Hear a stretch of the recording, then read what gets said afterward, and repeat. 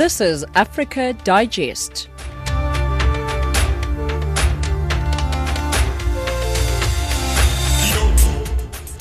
1700 hours Central African Time. Good evening and welcome to Africa Digest. You're listening to Channel Africa, giving you news from an African perspective.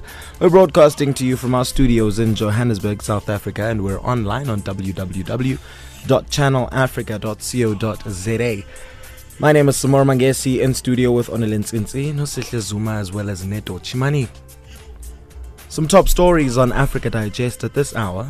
Cameroon government urged to intensify efforts to restore security, justice and the conditions for the resumption of normal life in the English-speaking regions. South Africans are digesting a mix of negative and positive news as the petrol price is set to rise at midnight.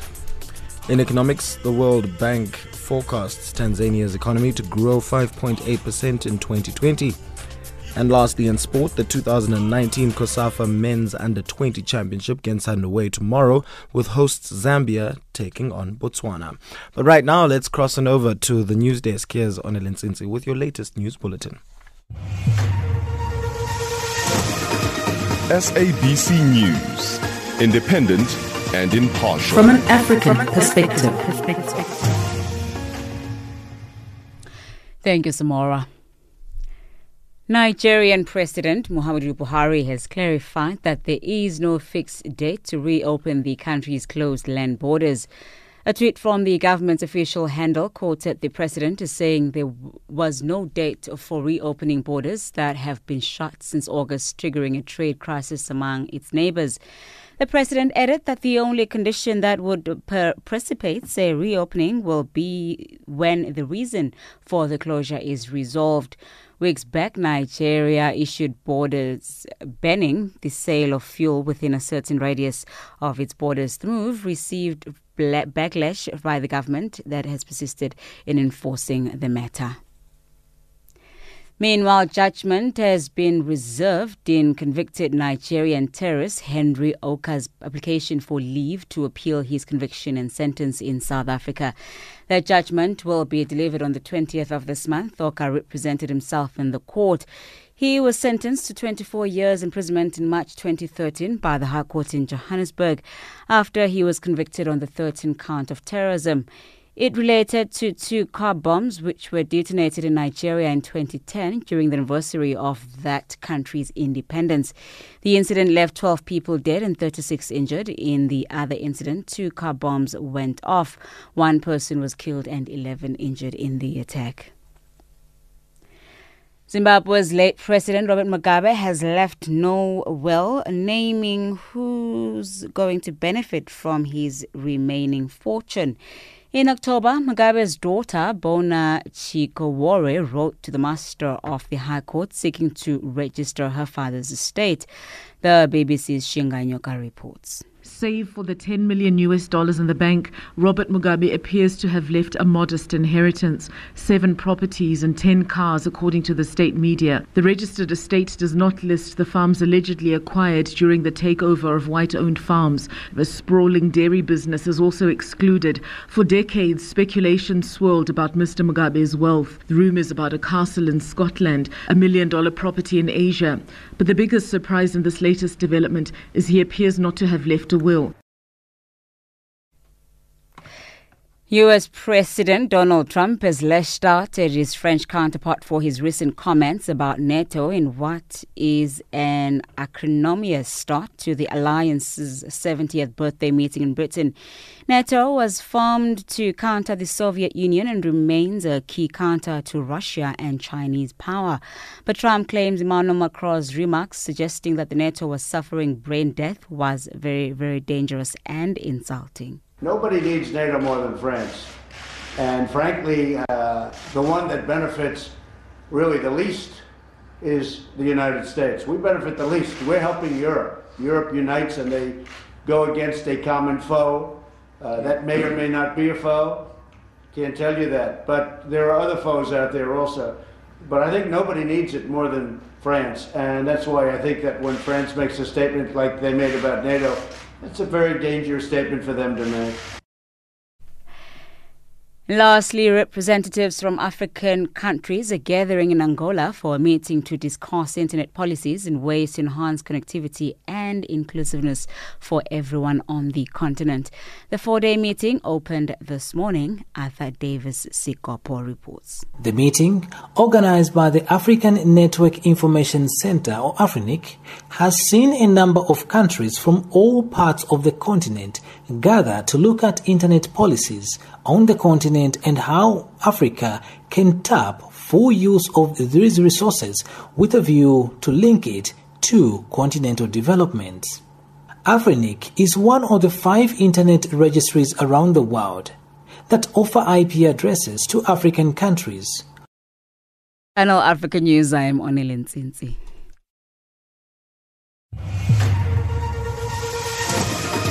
SABC News, independent and impartial. From an African perspective.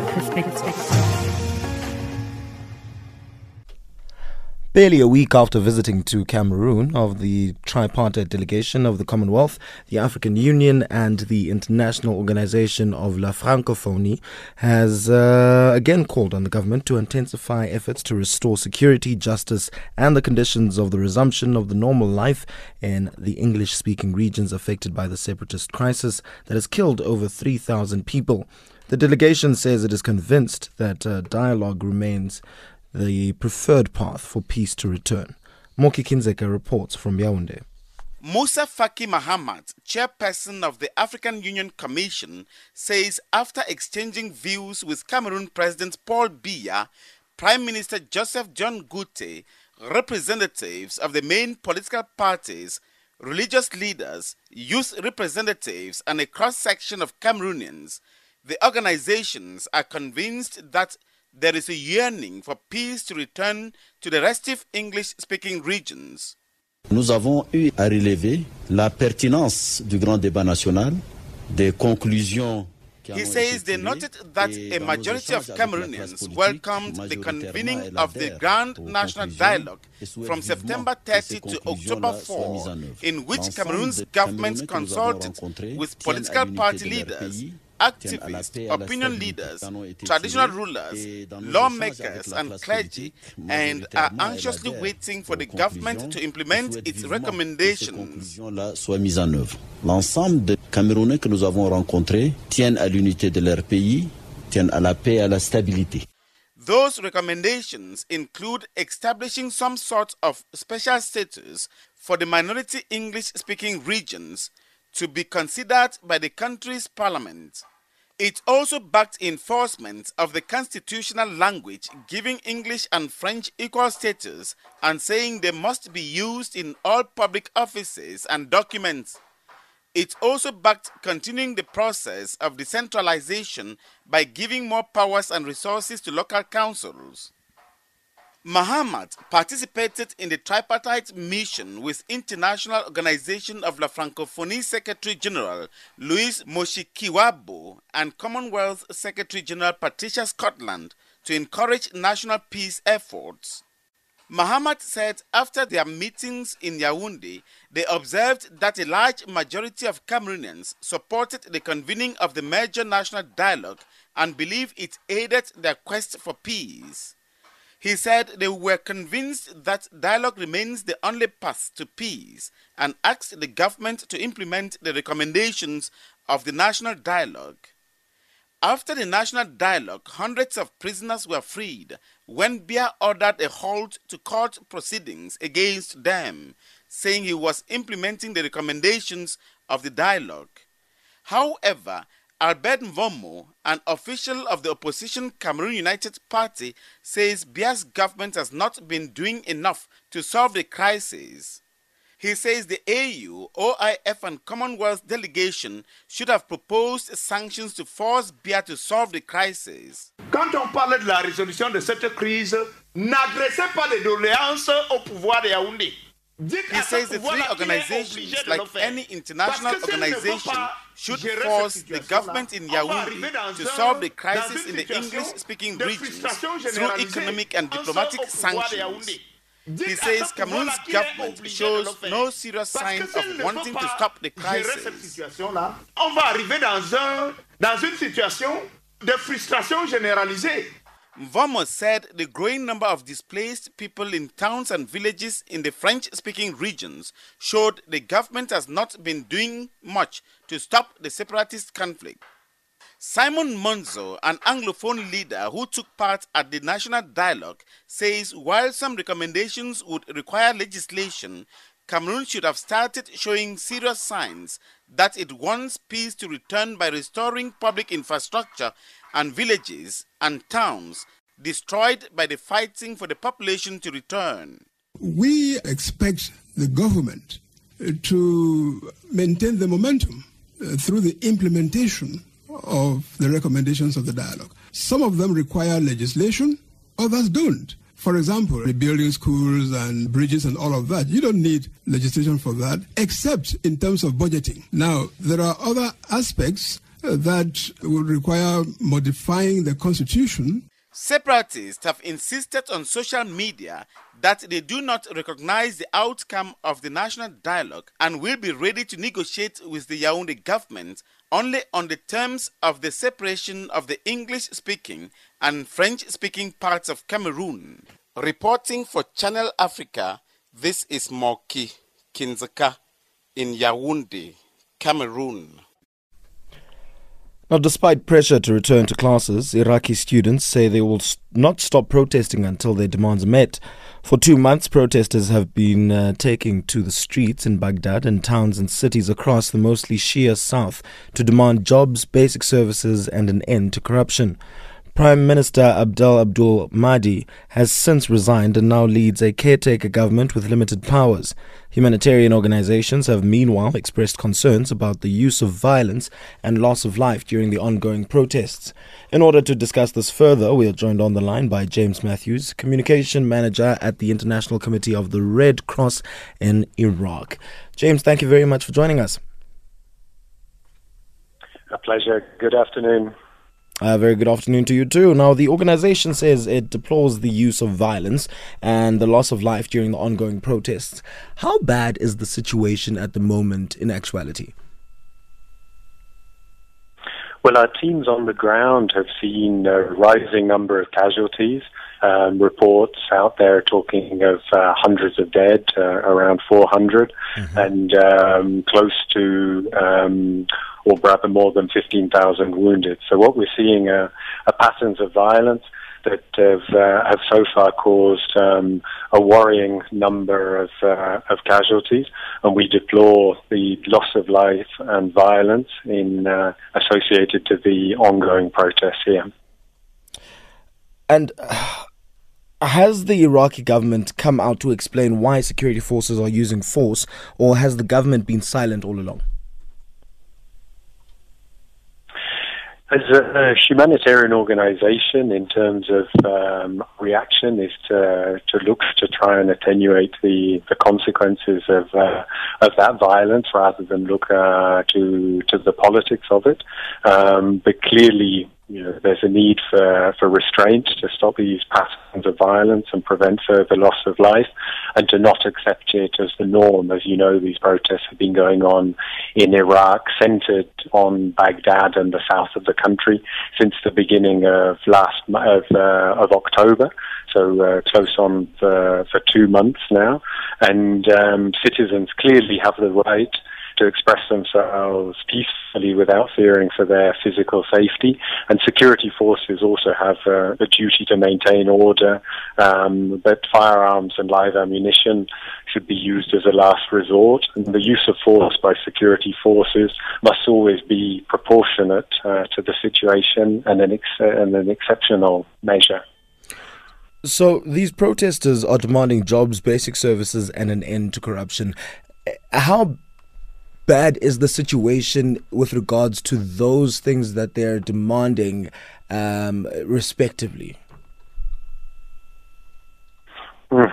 Again, as a humanitarian organization, these consequences that we're seeing of long-term issues, our work here is related to the humanitarian consequences of armed conflict and situations of armed violence. And we also seek to prevent suffering by promoting humanitarian law and universal humanitarian principles. In terms of the reivindications of the protests, it's not really our position to comment on those claims.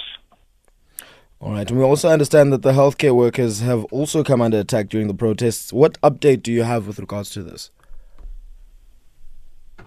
So the ICRC's work is closely associated with support to medical services, and we're constantly in contact with counterparts in the Iraqi Red Crescent Society, and also as well, of course, with the Iraqi health authorities.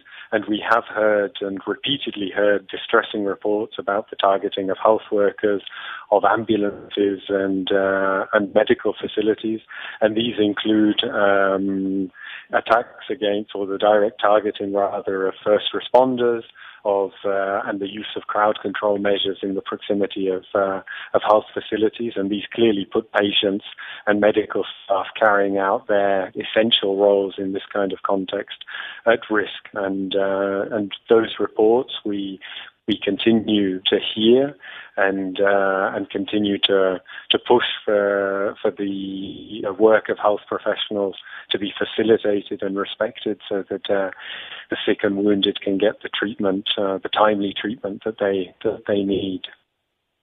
And lastly, James, as an organization, what kind of assistance would you guys like to receive in order to make sure that the situation in Iraq remains calm? Well, at the moment, we've been able to supply hospitals in Baghdad across Baghdad and across the south to help them treat the wounded, and we've also been able to provide support to the Iraqi Red Crescent first aid teams for them to be able to carry out their first responder response to the wounded in the protest. And what we really are appealing for is restraint, is that this situation of violence across the center and south of Iraq cannot become the norm, and that the violence and loss of life related to these ongoing protests must absolutely not become the norm. All right, James, thank you very much for joining us. Thank you very much. Good afternoon. And that was James Matthews, Communications Manager at International Committee of the Red Cross, Iraq branch, on the line from the capital, Baghdad. A very big thank you to him for joining us. Moving on right now, these South Africans are digesting a mix of negative and positive news as the petrol price is set to rise at midnight while diesel drops. Stats SA also released GDP figures for the third quarter of 2019, indicating that the gross domestic product, the GDP, has contracted by 0.6%. The largest negative contributors to growth in the GDP in the third quarter were the mining and quarrying industry, which decreased by 6.1% and contributed 0.5% to GDP growth. To unpack what this means, we're joined by Chief Economist at Econometrics, Dr. Azar Jammine. Doctor, thank you very much for joining us. Good afternoon to you and to your listeners. Now, what can we make of the fuel prices, the drop in diesel and the rise in petrol specifically? There are not huge changes in the fuel price compared with what we have seen at different times. And in fact, this is quite interesting because a year ago, fuel prices tumbled by nearly 1.5 rand a litre. And so in relation to that, a 22 cent per litre increase in petrol and a decrease of 14 cent per litre in diesel is not great. But what it does do is that statistically implies, by comparing against a very big cut a year ago, it means that the impact, even with petrol, where we've got a cut this time, will be quite big in the opposite direction. It will cause the petrol inflation rate to rise quite sharply, and with diesel to some extent the same. and that will put upward pressure on the CPI inflation rate on its own of nearly 0.5%. Should we start to panic about the contraction of the contraction of 0.6% of the GDP? Of course, it's no good to have such a dismal performance, and what it means is yet again that South Africa's economy for the fifth year in a row will have been growing by much less than the population growth rate, which means that on average living standards are actually declining. But there were a few rays of encouragement in the numbers. Firstly, if you study them carefully, you see that a lot of it is due to the drop in inventories, and inventories can't keep falling all the time, and so there should be some stabilization in coming quarters. Secondly, and probably more importantly, growth in fixed capital formation was 4.5%, and this comes on the back of an increase of 5.9% in the last quarter. It's the first time in over 5 years that we've had 2 consecutive quarters of increase in fixed capital formation. And given that it is the investment that the country receives that drives the long-term economic growth potential, this is a positive development. The other positive development is that export growth was 3.5%, whereas imports contracted by 6.8%, which means an improvement in our trade balance, and that should work through into helping the current account balance when those figures are released on Thursday. But again, what that does tell you, it's not all bad news. There are some indications that the investment drive initiated by President Ramaphosa a year ago might be starting to actually manifest itself. Now, Doctor, we did see that the largest negative contributors to growth in the GDP in the third quarter were mining and quarrying industry, which decreased by 6.1%. Do you think that the fourth quarter might have a different story, especially with those 2 industries? It's possible that you may have a different story because those figures are very volatile. For that reason, I think you might suddenly see an improvement. One of the encouraging developments on the mining front more recently has been the wage agreement reached between Sibanye-Stillwater and AMCU, which means that industrial relations strife, which in the past has been an important dampener on growth in the mining sector, may not be there for the fourth quarter, and therefore help boost economic growth overall for over that quarter. And when looking at the mining and quarrying industries and where we're sitting with regards to them with the results of the third quarter, and looking at the fact that petrol is going to rise and diesel is going to decrease, what are the knock-on effects with regards to those industries and just looking at the rise and drop in these fuel prices? I don't think fuel price changes are going to do very much to mining production. Because, to the extent that diesel is an important input into both mining and agriculture, one should welcome the fact that the diesel price has come down. The petrol price has more of a knock-on effect on consumers. As I say, a year ago, the reduction in fuel prices was so dramatic that these changes that we're seeing today are minor in comparison, and their impact will be minor in comparison as well. And lastly, Doctor, do you think Moody's will see this as more proof that SA is really not going to do better in 2020? It depends very much as to how Moody's interprets these figures. If it just interprets these figures blandly as a further contraction, obviously that is negative for our credit rating, because the simple implication is that economic growth is going to be lower yet again than was expected and budgeted for. and that means growth in government revenue will be that much lower than was budgeted for.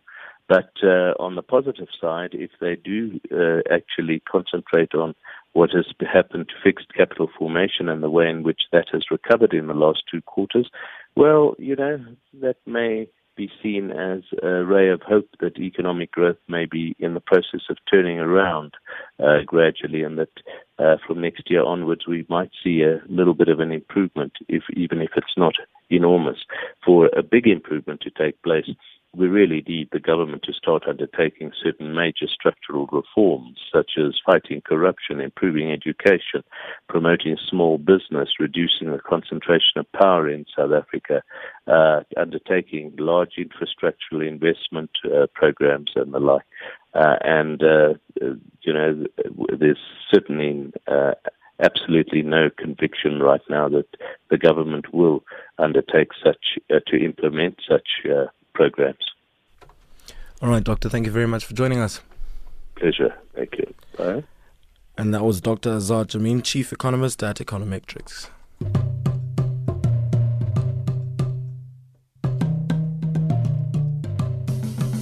Robert Chagulanyi, a pop star turned politician who is known by the stage name Bobi Wine, is recognized as the new face of Uganda's opposition. But his rise to prominence has not been without its challenges.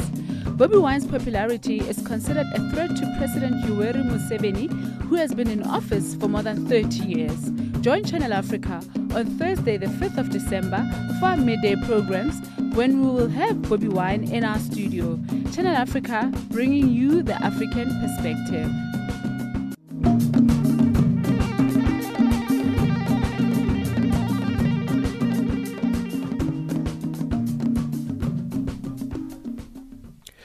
The 2019 Big Art Master Africa competition provides a platform for African artists to showcase their work and demonstrate the continent's rich culture, heritage, and love of art to the rest of the world. With $6,000 up for grabs, the 2019 Big Art Master Africa, a talent search competition which was launched in 2017, has become a highly anticipated competition for artists across the African continent. The main requirement of the competition is that the participants use big ballpoint pens to create their artwork. More from Lillian Henderson, Marketing Director at BIC South Africa, a world leader in stationery. The Big Art Master competition is all about getting artists, young and old alike, to enter a competition to showcase their talent using a big ballpoint pen.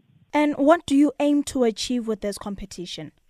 So for us, it's all about getting, first of all, young, talented or all artists out there, some recognition around the art that they create around ball pens, and also to show that a pen is more than just a product that you use in school. You can actually use it to have a career, to be creative.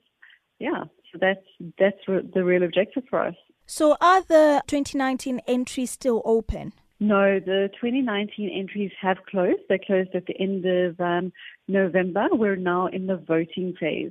Now take us through the process of entering the competition for the first-timers. Okay, so for the first-timers, what you would do is you would create your artwork using a big ball pen, and you would upload it onto a microsite.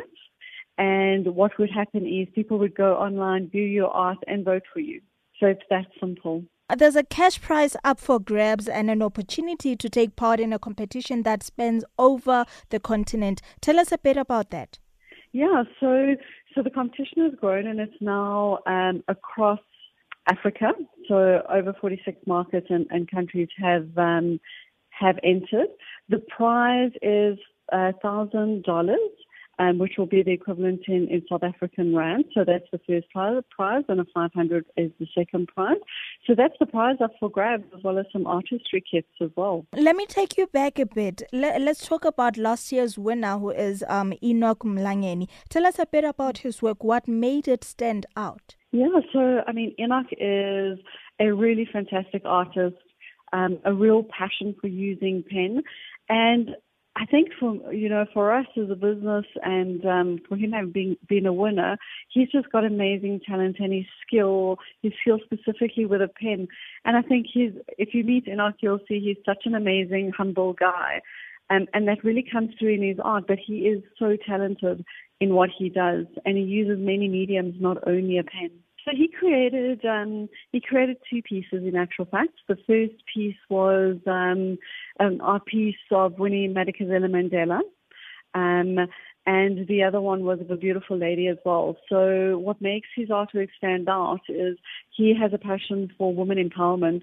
And if you read some of his interviews, you'll see that his grandmother raised him. And so he is very, very, very passionate about empowering women and strong women, and bringing them to life with his art. And lastly, before I let you go, when will the winners be announced? So the winners will be announced on the 15th of January. And that was Lillian Henderson, marketing manager / director at BIC South Africa, on the line talking to Lebogang Mabange. The time is now 17:30 Central African time. Let's get a quick update with regards to the news headlines. Here's Onelin Tsinsi. SABC News, independent and impartial. From an African perspective. The United Nations has sent peacekeepers to an area of central South Sudan where about 80 people have been killed because of fightings between two ethnic communities. Nigerian President Muhammadu Buhari has clarified that there is no fixed date to reopen the country's closed land borders. And representatives from African countries are gathered in Angola for a meeting to discuss internet policies on the continent. Channel Africa News, I am Onelin Tsinsi. SABC News, independent and impartial. From an African perspective. The global community is today observing the International Day of Persons with Disabilities. The day provides an opportunity to mobilize action to achieve the goal of full and equal enjoyment of human rights and participation in society by persons with disabilities. To discuss this further, we're joined on the line by Dr. Johan Pretorius, National Vice Chairperson of the Committee at Deafblind South Africa. Dr. Pretorius, thank you very much for joining us. Thank you very much for the opportunity. Now, hello to everyone. Now, Doctor, could you give us a brief background of the International Day of Persons with Disabilities and why it is so important? Just repeat your question again, please. You're breaking up a bit. Could you give us a brief background of the International Day of Persons with Disabilities and why it is so important? Well, the International Day that we celebrate today is a celebration of the rights of persons with disability. And we try to promote participation, inclusion, dignity and equality for persons with disability. We feel that this month we have celebrated Disability Right Awareness from the 3rd of November to the 3rd of December. And we have to enshrine the right of persons with disability, all people with disability in South Africa, that they can be equal citizens for South Africa. Now, Doc, in terms of figures, do we know how many people there are with disabilities in the world today? Yes. Well, disability in South Africa, I can only speak for South Africa deafblind people. According to the 2011 census, there are 920,000 deafblind people in South Africa alone. Worldwide, we're talking about in the region of 6 million deafblind people. Disabled people in worldwide represent about 6% of the whole population. Wow. Now, despite the many efforts such as this day, why do some people still fail to understand and accept people with disabilities? Just repeat your question again, please. Despite the many efforts such as this day, why do some people still fail to understand and accept people with disabilities? Well, it's more ignorance because people do not understand the needs for people with disabled people. And with deafblind people especially, people do not understand the dual sensory impairment of people who are both hearing impaired and visually impaired in one human body. And that is very important to make sure that deafblind people are also recognized people with equal rights and dignity and equal access to service and information.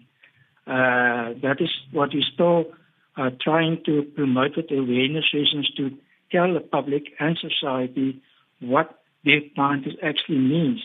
All other part of disabled sectors also need awareness sessions where they have to be included. That is inclusivity, and also to be able to participate fully in society. But it's more ignorance of society which exclude people with disability. And speaking of the exclusion of people with disabilities, what do you think is the most critical barrier that this group of people face, and what should be done to shift things around? Well, this is what we do with this International Day for Disability, and to talk to government, and we have to use the United Nations Convention on the Right of Persons with Disability of 2007, and also South African White Paper that was accepted in 2015, to make sure that people with disability rights are enshrined, and to ensure in what way they can be accommodated reasonably in workplace, in training education facilities. So that is where education comes into for society. And lastly, has enough progress been made to ensure the full and effective participation of persons with disabilities in society on an equal basis with others? Just repeat the question again. Would you say that enough progress has been made to ensure the full and effective participation of persons with disabilities in society on an equal basis with others? Well, I would say a lot of progress has been made since 1994 in a new democratic South Africa with our legislation we had. But the one sphere in which I found that we still have to do a lot is with basic education, because with basic education, most disability sectors, but especially deafblind, are excluded from proper education because the teachers are not trained properly to accommodate people with disability, especially deafblind. We have found that fully deafblind children are basically excluded from basic education because government and basic education are still not providing teachers who are trained to do Braille and South African Sign Language to educate children that are fully deafblind. So especially for basic education, we still have to do a lot to empower people with education to be able to be employable one day. All right, Doctor, thank you very much for joining us. Thank you very much for the opportunity. And that was Dr. Johan Pretorius, National Vice Chairperson of the Committee of Deafblind South Africa. The time is now 17:37 Central African Time. This is still Africa Digest with myself, Samora Mangesi.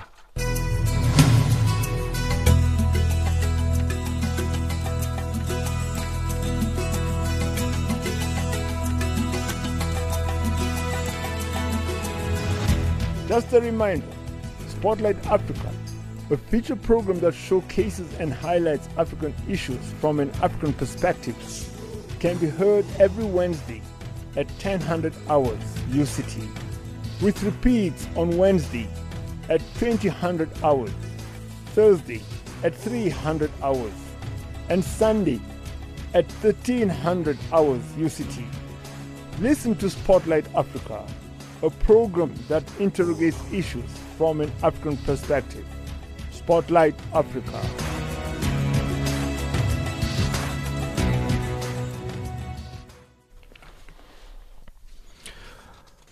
World leaders have gathered at the 25th Conference of the Parties, otherwise known as COP25 in Madrid, Spain, to discuss climate change, a summit that could make or break the world's climate commitments. The gathering was supposed to take place in Chile, but was moved due to the civil unrest in the country. Under the Paris 2015 agreement, more than 200 nations committed to keeping global warming to well below 2 degrees Celsius above pre-industrial levels.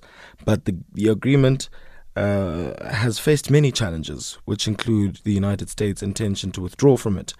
For more on the Madrid summit and its significance, Channel Africa spoke to Christian Wessels, founder and managing director of the solar energy solution provider Daystop Power in Lagos, Nigeria.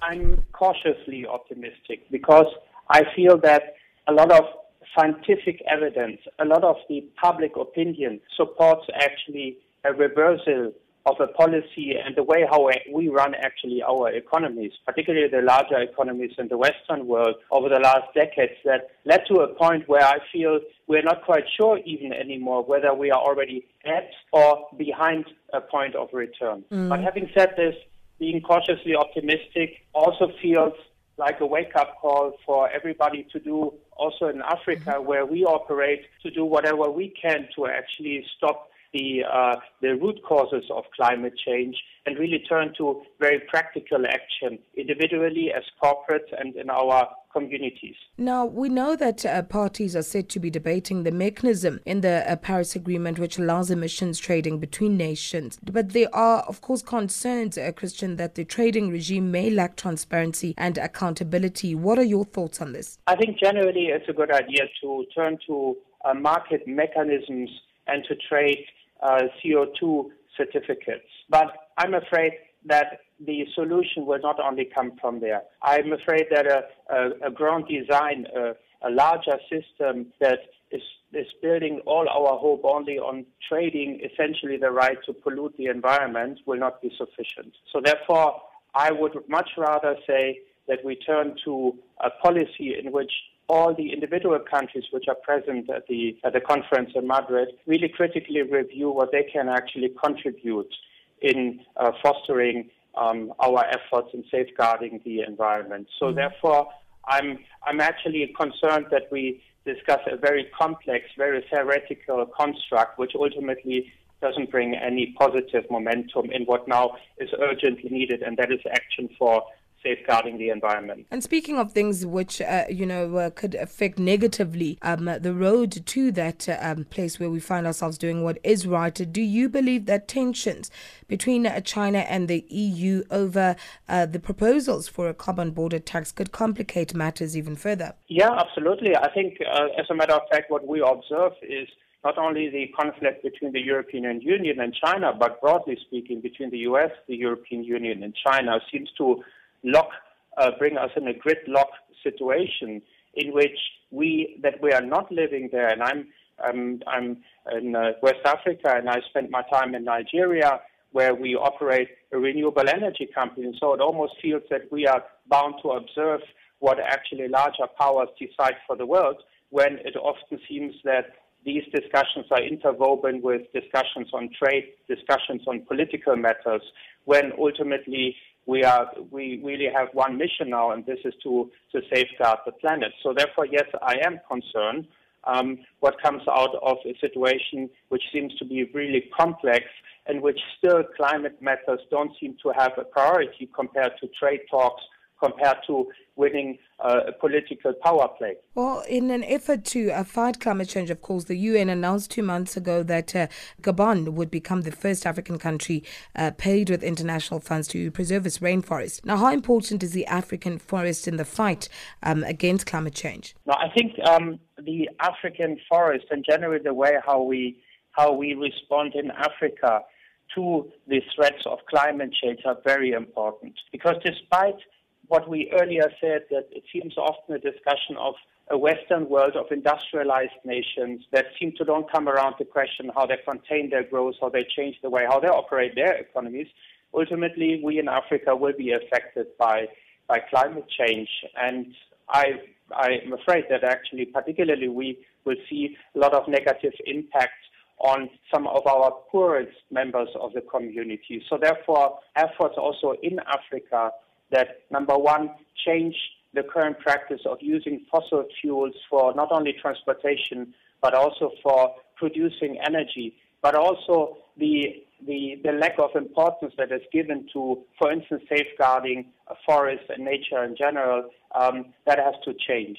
It is, for me, astounding to see that a country like Nigeria, by the way, together with India, is one of the 2 countries globally that manages to burn more than 10 billion liters of diesel every year to produce electricity. And therefore, yes, there are many things that we need to do in Africa to also contribute to contain the effects on climate change.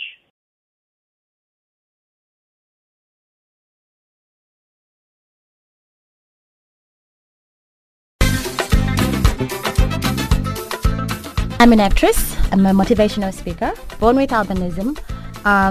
The nurse first asked my mother, "Is your husband white?" My mother said, "No. Why are you asking me that question?" When I grew up, there was no publication of person with albinism disappearing, being stolen. You see, it was happening, but there was no exposure as it happening now.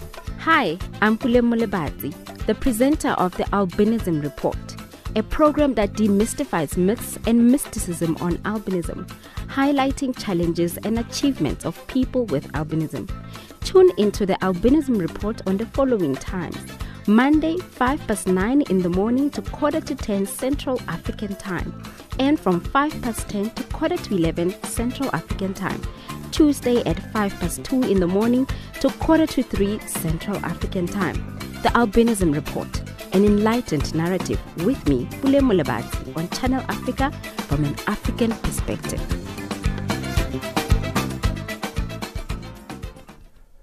And now it's time for your latest economics news. Here's Nosihle Zuma.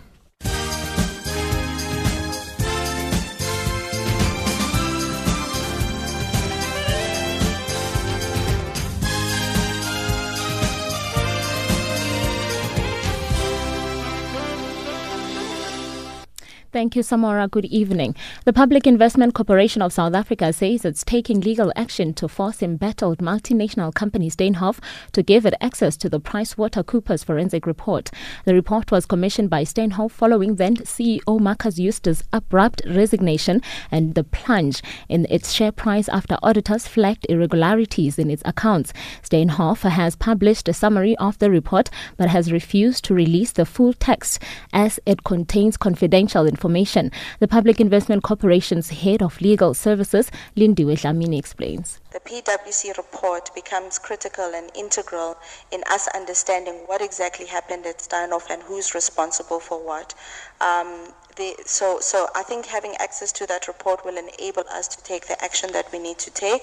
And as I've indicated, we did issue a letter of demand to Steinhoff about 2 weeks ago requesting this report, failure of which we are in the process of launching our application to compel Steinhoff to release that report.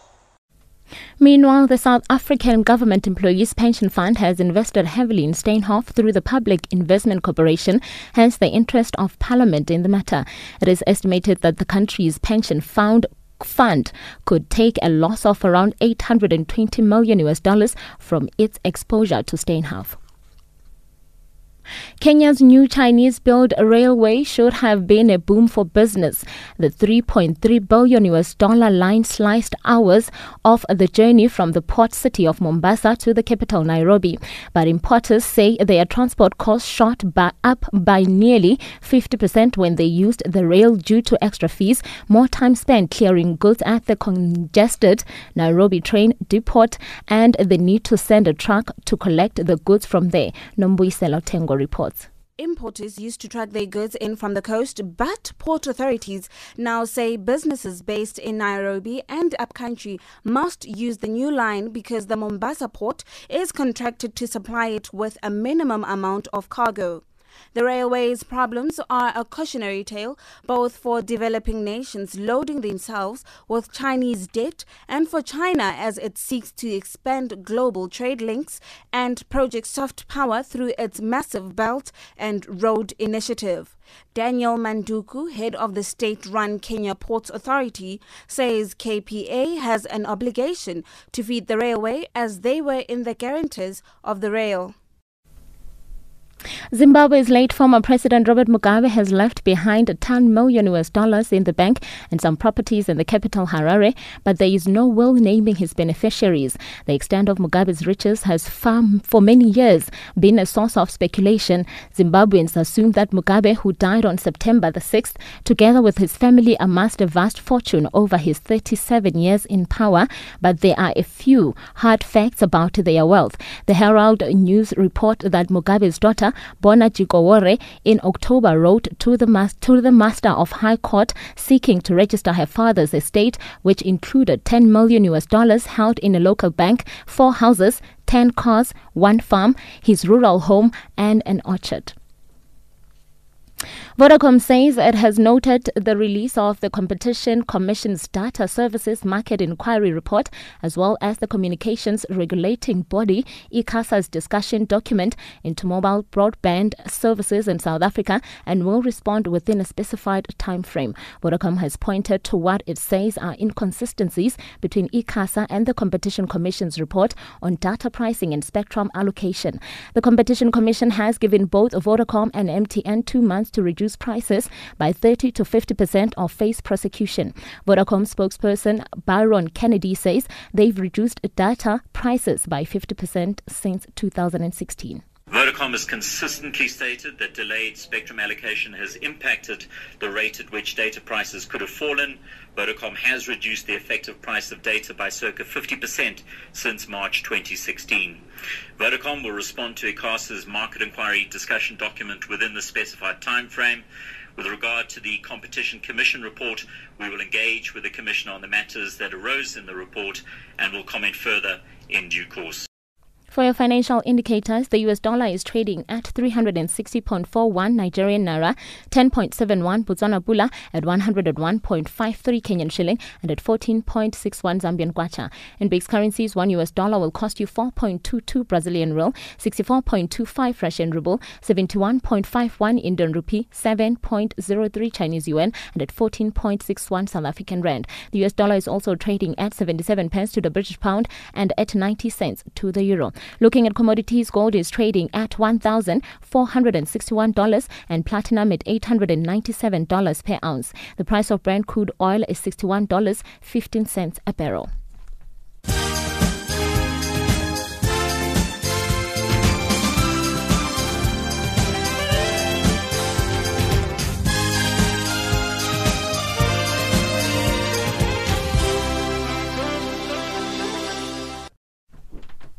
At least we are now towards the end of the first hour of Africa Digest. We're going to cross on over to the sports desk where Neto Chimani is standing by to give us your latest sporting news.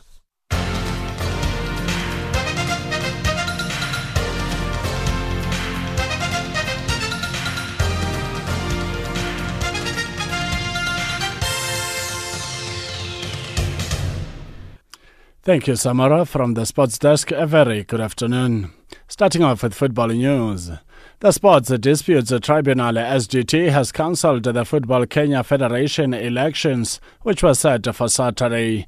And a ruling delivered by SDT Chairman John Ohaga says there wasn't enough public participation on the elections. He also ruled FKF's electoral board was not properly constituted, as Elena Shiveka isn't eligible to sit on it. The branch elections, which were conducted last week, were also cancelled, with FKF ordered to plan for fresh elections involving all stakeholders. The cases had been filed by, among others, former FKF President Sam Nyamweya, Alex Ole Magelo, Steve Mburu and Moses Akaranga. On to cricket news. Captain Dane Villas admits that confidence is high in the resurgent Durban Heat camp as they bid for a third straight Mzansi Super League MSL win when they travel to log leaders Paul Rocks tomorrow. The men from KwaZulu-Natal beat the Cape Town Blitz and Nelson Mandela Bay Giants in their last 2 outings to dramatically change their prospects in the 2019 campaign. They suddenly find themselves with a chance of even squeezing into the play-off should they win big in the Winelands. And the skipper admits that they are all relation facing the MSL second edition pace setters. Yeah, I think the guys are pumped. Obviously, getting some momentum is what we spoke about earlier.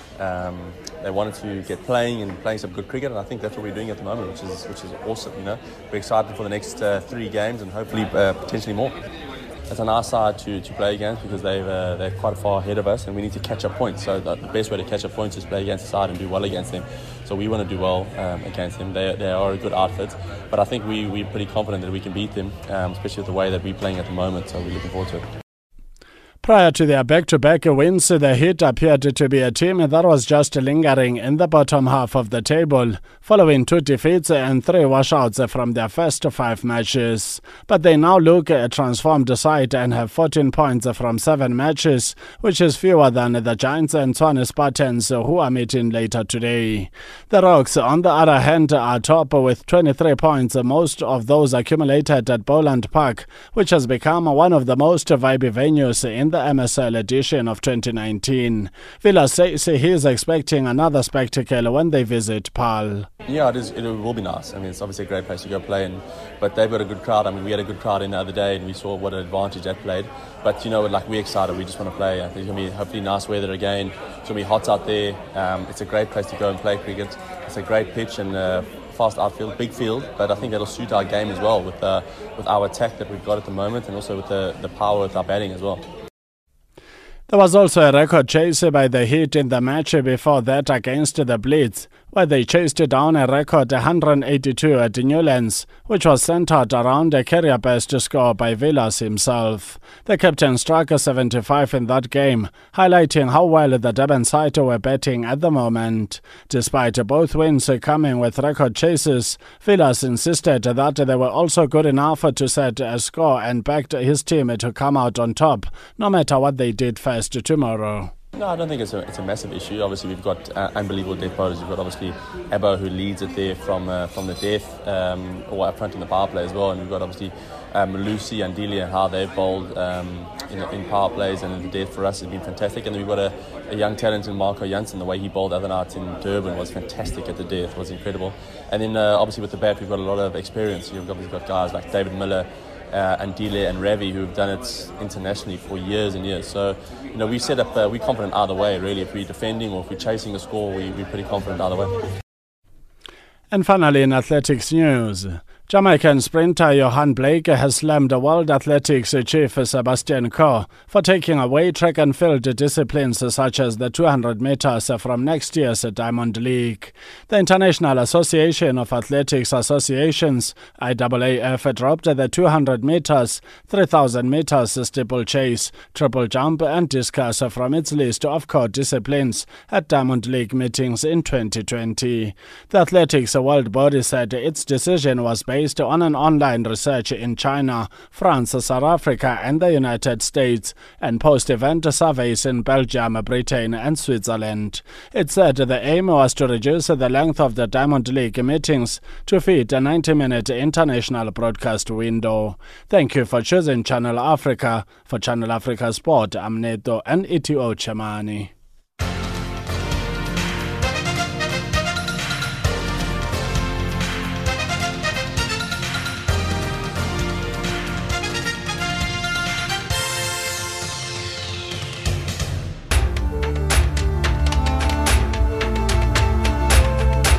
This is Africa Digest.